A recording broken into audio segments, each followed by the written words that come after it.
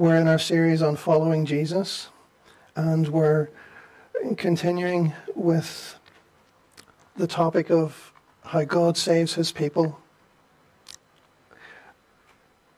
We're going to look through the story of Esther this morning, and we're going to consider how God saves his people through Esther, or how Esther saves her people.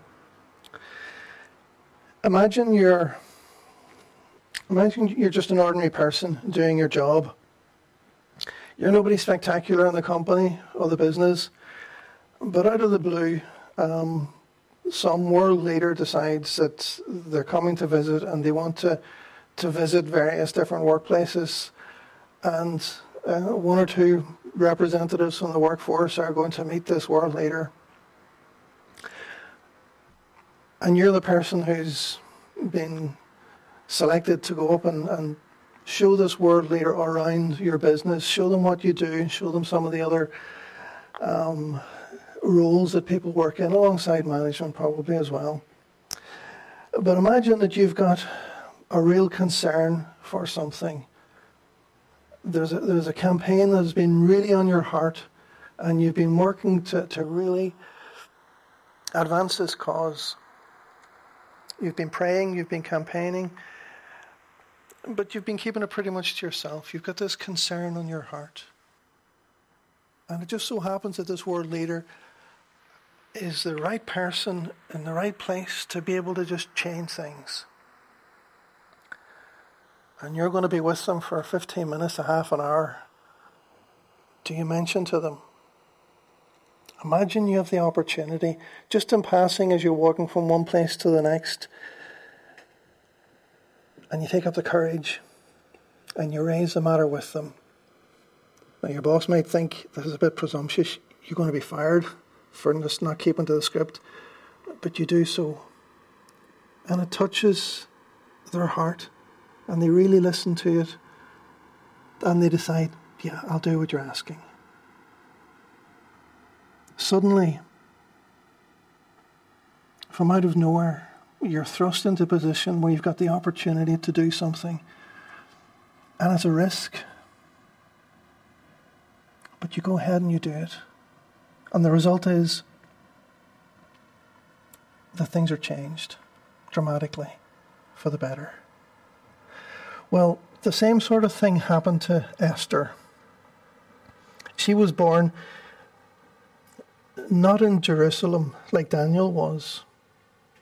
Daniel had been born in Jerusalem years before, but then exiled. Esther was born in exile. She was a young girl. She lived in an environment that was hostile to her faith. As Jews living, they were taken to Babylon, but now it was taken over by the Persians. She was living in an environment that was hostile to her faith. A bit like increasingly us today, where we're living more and more in a secular environment. Most of the fervent Jews had returned to Jerusalem under King Cyrus, the king beforehand, who had allowed the Jews to return to their land.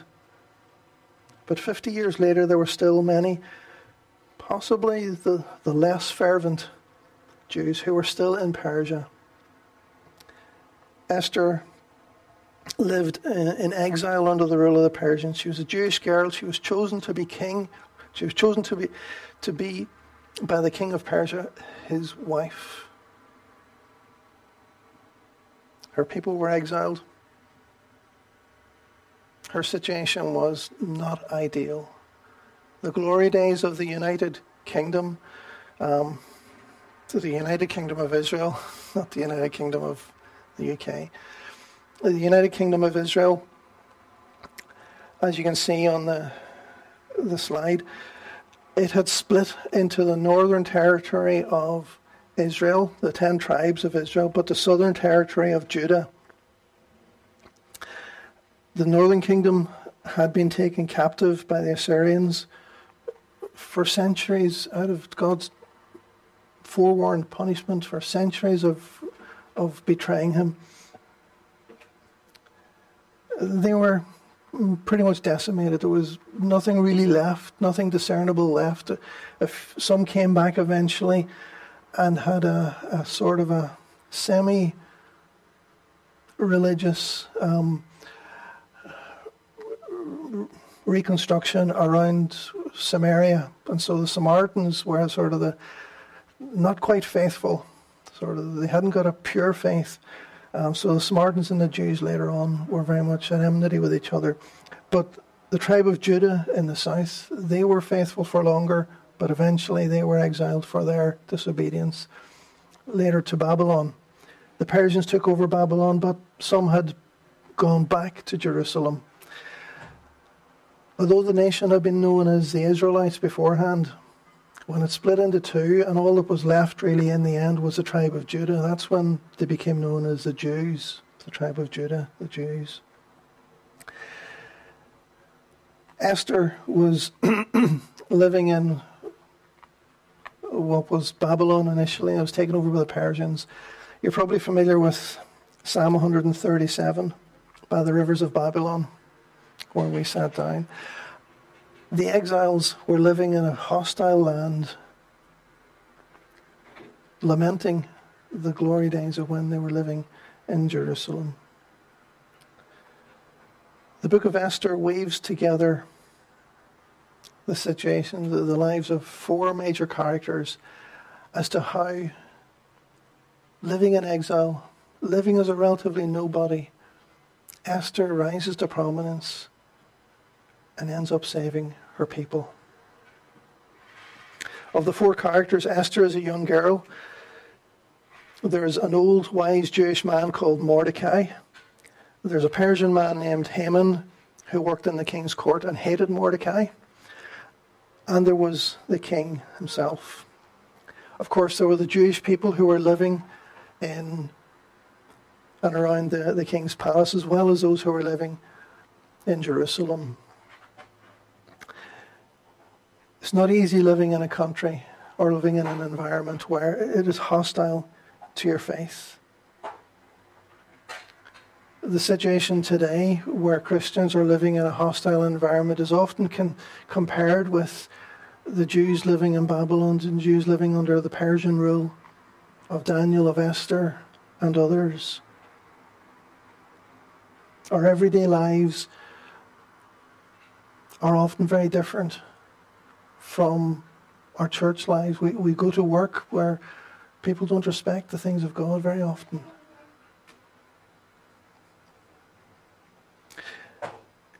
King Xerxes' wife, the king's wife, had publicly humiliated him. So he looked for another wife, and Esther was picked. Mordecai, the old Jewish man who was her mentor in a sense, had told Esther not to let the people at the palace know of her religion, her identity as a Jew.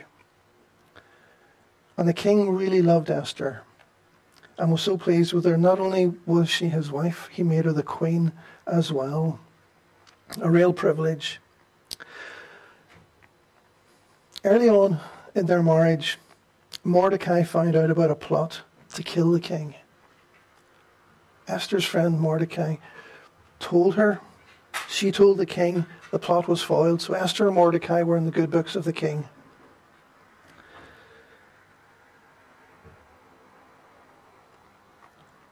Mordecai's enemy, Haman, was promoted to number 2 under the king, but Mordecai wouldn't bow down to him like everyone else did. And Haman was enraged at this. And when he found out that Mordecai was a Jew, he decided not only to kill him, but to kill all the Jews throughout the whole empire. Now, this was quite some time after Mordecai had helped the king foil the plot to kill the king. But Haman wanted to kill not only Mordecai, but all the Jews. In Jerusalem, near the palace as well, everywhere in the land. There's something more than just the hatred of one man here. Sometimes can you trace the hand of the devil trying to kill God's people through the anger of Haman?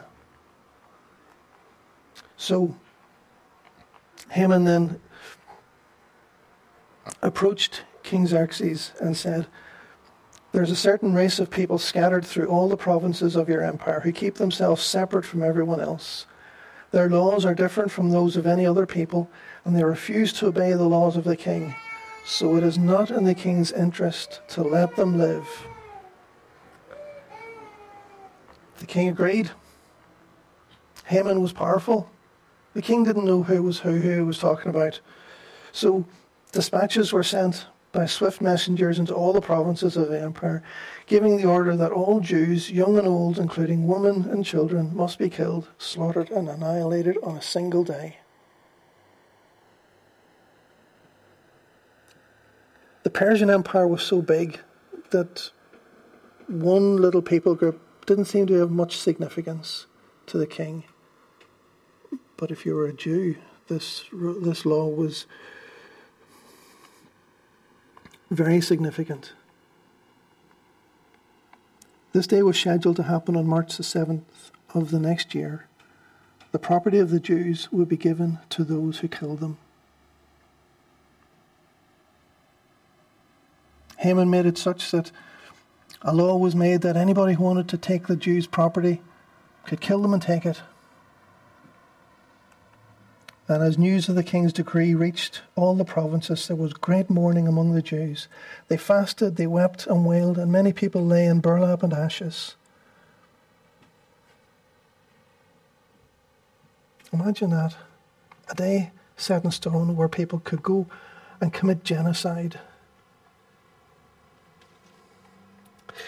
Esther was living in the palace and eventually heard that Mordecai was very upset. She was living in a bit of a bubble in the palace. A lot of the political things and the affairs of state seemed to just happen outside of her knowledge. Mordecai was very upset. She heard that he was upset, so she sent a message and asked why. Mordecai replied. Mordecai gave Hathach a copy of the decree issued in Susa that called for the death of the Jews. He asked Hathach to show it to Esther and explain the situation to her. He also asked Hathach to direct her to go to the king to beg for mercy and plead for her people. Suddenly Esther was a relatively nobody, put into a position where she was blessed. She was favoured by the king. She became the queen. Now she's the only person who's in a position of influence, who can save her people. But it wasn't that straightforward. No one, not even her as queen, could go uninvited into the king's presence on fear of being put to death. It's a terrible way for a husband and wife to get on. You can't even go to your husband unless he calls you. She was afraid, which was natural. But Mordecai sent this reply to Esther. Don't think for a moment that because you're in the palace, you will escape when all other Jews are killed.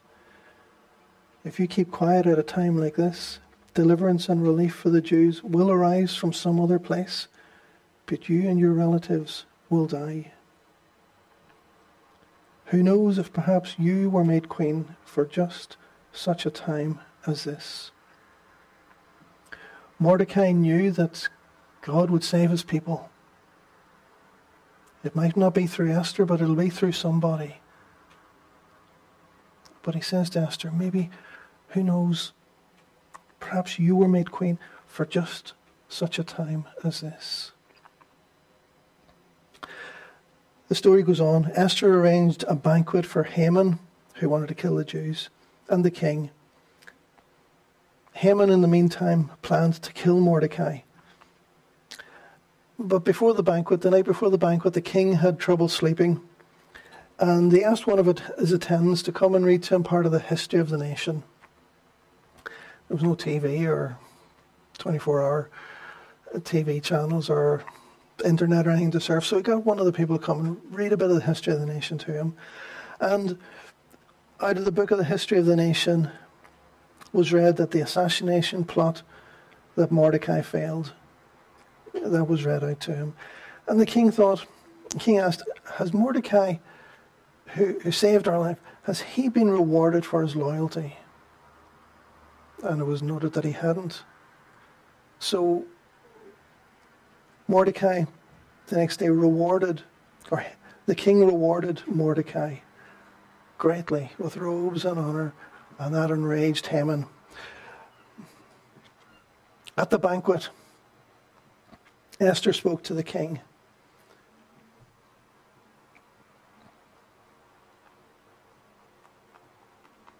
Well, before that, Esther had sent this reply to Mordecai: "Go and gather together all the Jews of Susa and fast for me. Do not eat or drink for 3 days, night or day. My maids and I will do the same, and then, though it is against the law, I will go in to see the king. If I must die, I must die."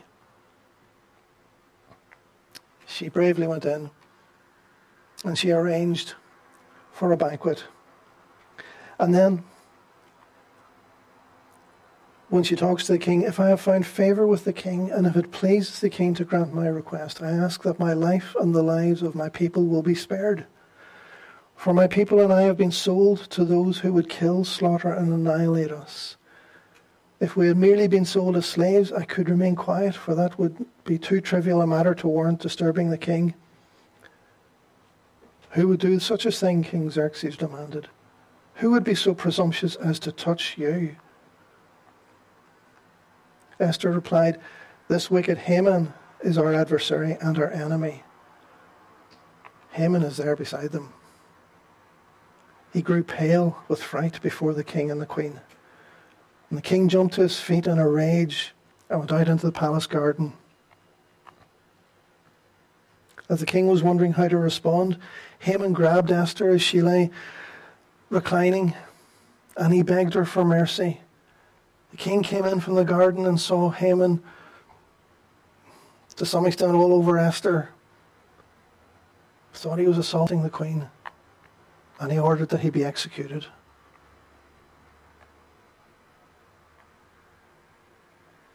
The very execution that Haman had planned for Mordecai was applied to him instead. His plans had been turned completely round. But the Jews were still going to be killed. The decree had been given. There was a saying, nothing was stronger. If something was immovable, it was said to be as set in stone as much as the law of the Medes and the Persians. If a Persian law had been given, nothing, even the king, could not undo it.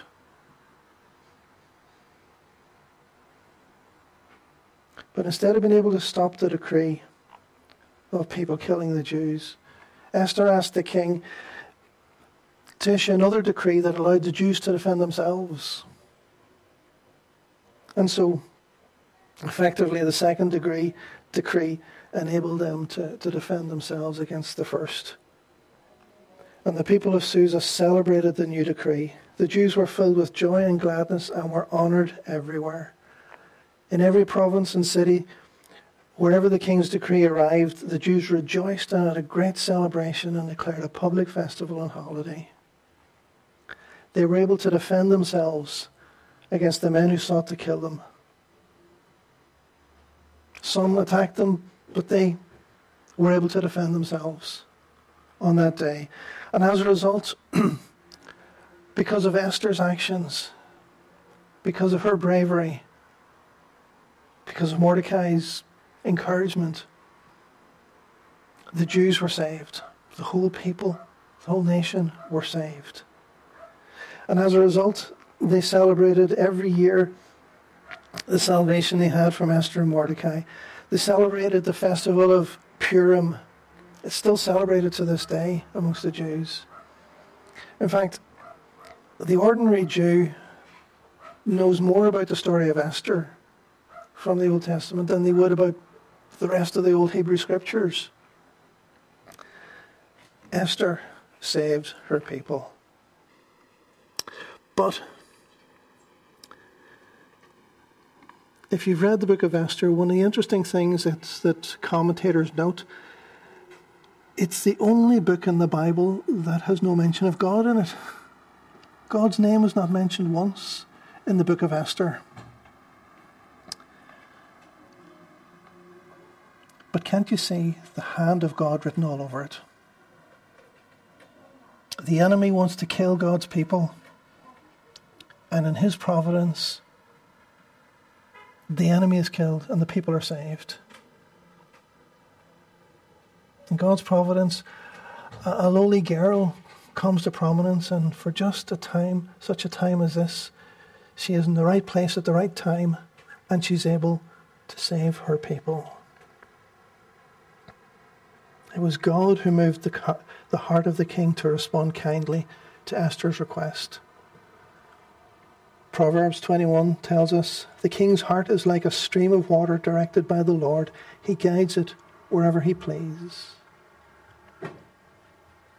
Just like Pharaoh wanted to, after Moses rescued the people and took them out of Egypt, and they were on their way away from Egypt, away from Pharaoh, Pharaoh started chasing them, and with his army, he wanted to chase them into the sea.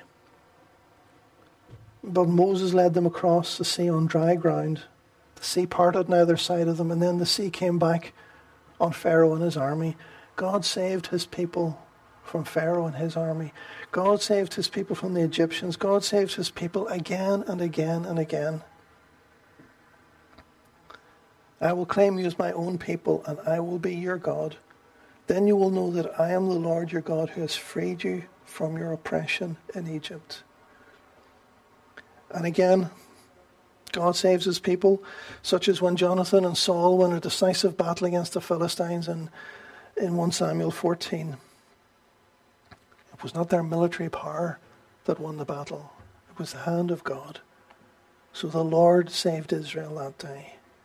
And so, time and again, the Lord saves his people.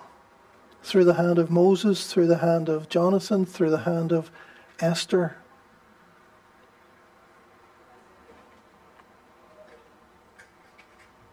And often, he gives us free will to choose good or evil, and sadly we see that people choose evil, whether it's in Ukraine or in other parts of the world, whether it's locally,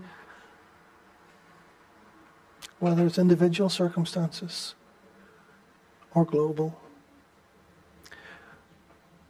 But despite the free will that people use, in as much as they have free will,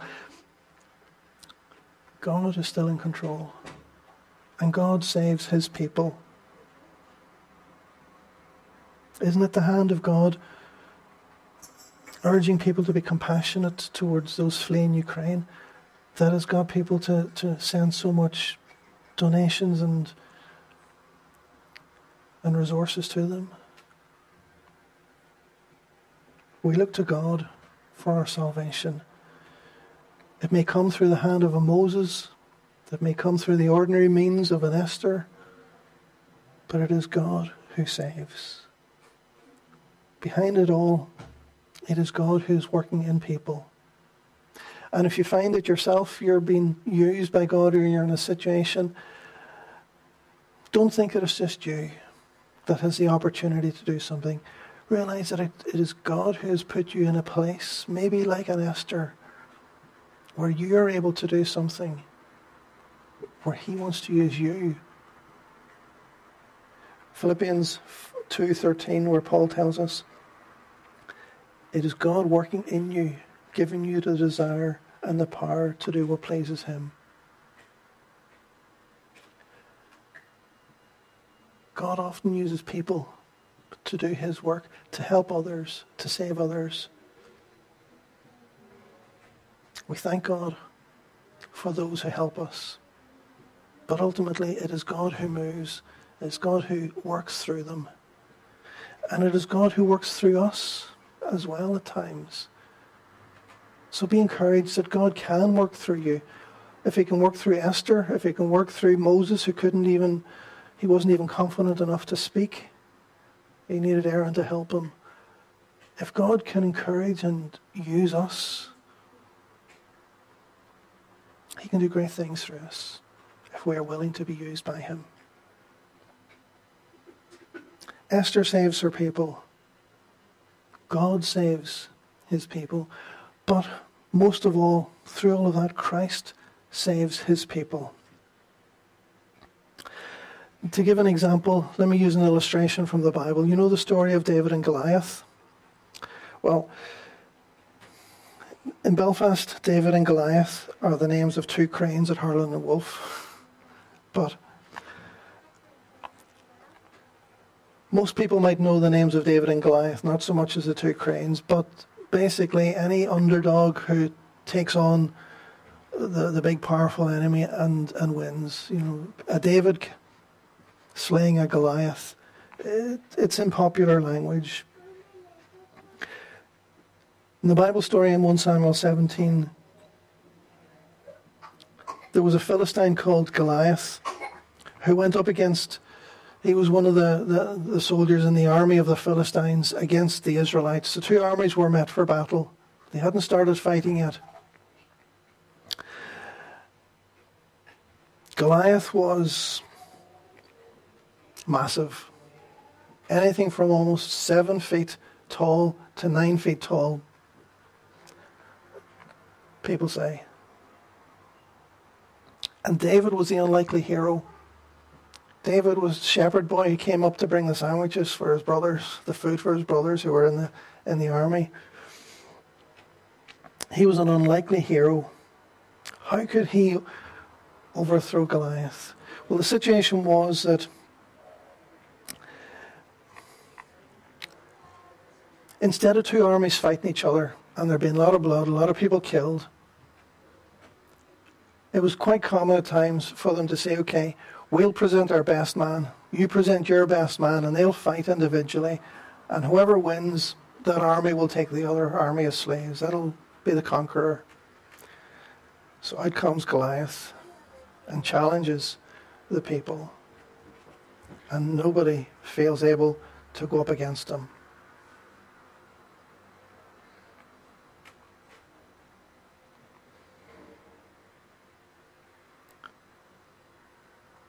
The ordinary Israelites are afraid. They're terrified. They're standing in fear. They're pointing to others and saying, do you want to fight him? Or maybe not. No, if you fight him, you're going to lose. Who can we find? There's nobody. They needed someone to be a savior for them. Someone who go and represent them. Someone who slay the enemy. And there was nobody there. And then David comes along. Now, when you hear about the David and Goliath story, normally what people tend to take away from it is, you can be a David, you can go up against whatever Goliath you're facing, you can conquer, you just need to be strong enough and have enough confidence, or even have enough faith. But that's not the message that we're meant to take away from the story of David and Goliath. It's not a message of, you can do it. It's a message of, you need a savior. If you were to try and decide who do you identify with in the story of David and Goliath, is it David or Goliath? Well, actually, it should be neither of them. We should identify with the ordinary Israelites. And we're there as part of the people, and there's Goliath. We need a savior to save us all.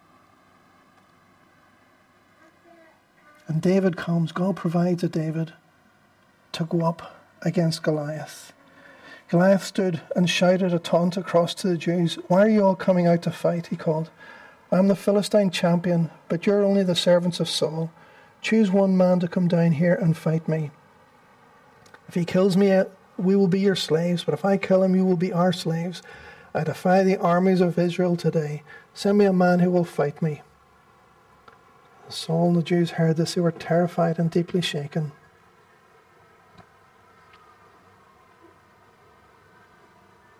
Goliath is the enemy who is threatening a lifetime of servitude. And who knows what might happen to their wives and their families if the Philistine army overtakes them in their land. But David goes in, and David, he throws a slingshot, and it hits Goliath in the middle of his head. and he drops dead. The chances of him doing that naturally aren't that great, but God directed that stone. God directed that throw. It was the hand of God working through David that conquered the giant. And just like God sent David to rescue his people from the enemy, God also sent his son to rescue his people from the enemy of sin, the enemy of the devil, the enemy of death. There was only one David who the people could to depend upon. And there's only one Jesus, there's only one Saviour who we must depend upon for our salvation. God saves his people. The ways in which God saves his people through a Moses, through a Jonathan, through a David, these are figures, these are ways to communicate to us over and over and over again in the Old Testament that God's people need a Saviour to save them. We don't need to be a Saviour ourselves. We don't need to be the David and stand up against the Goliath ourselves. We need somebody who can do it for us. We cannot save ourselves from our sin. Our own good works are never good enough. No matter how good we are from now on, we will never be good enough. We will never be able to undo the impact of the sins we've already committed. We need a Saviour to save us because we cannot save ourselves.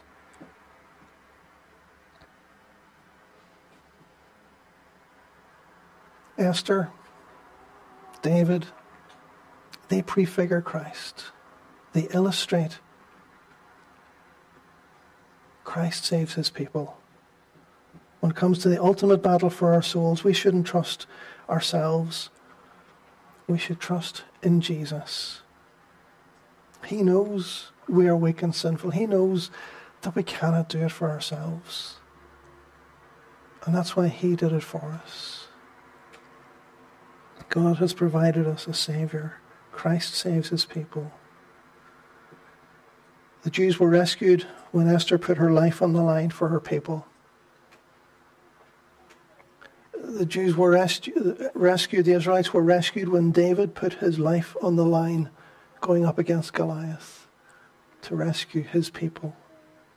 And we are rescued because Jesus put his life on the line to rescue his people. The good news is that anyone can become part of his people. He has won victory, and he invites everyone to come into his family, to trust in him, to be rescued by him. The good news is that we already know the outcome. The Jews were afraid before Esther went to the king. The Israelites were afraid before David went up against Goliath. But we do not need to fear because we already know what the outcome was when Jesus went up against sin and death. He is the victor. He has won.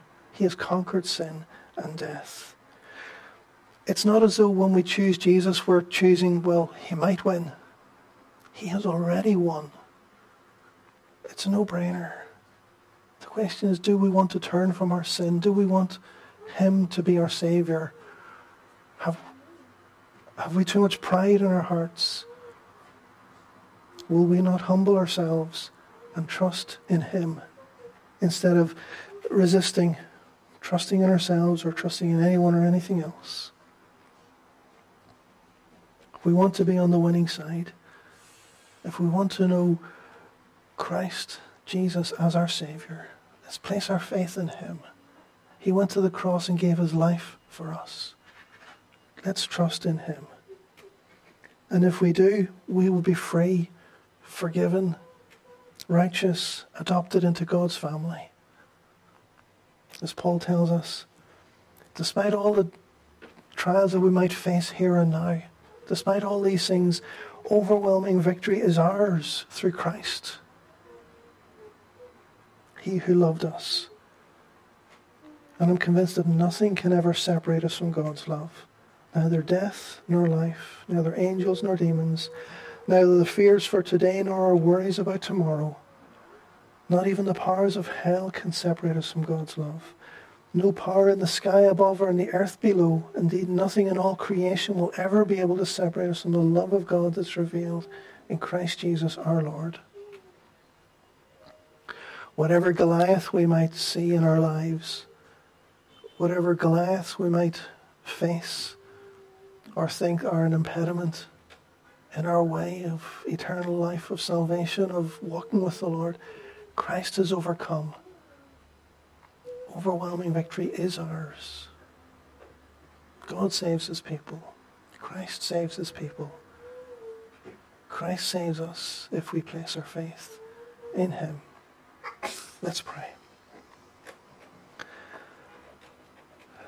Lord, we thank you that you so loved us, that you so loved this world, this sinful world, that you gave your one and only Son, that whoever believes in him will not perish but have everlasting life. Lord, we thank you for your great love for us, for your mercy and your grace towards us. We thank you that you call us in the gospel to join the winning side, to trust in Jesus who has conquered death. We thank you that you offer us freely the gift of eternal life through faith.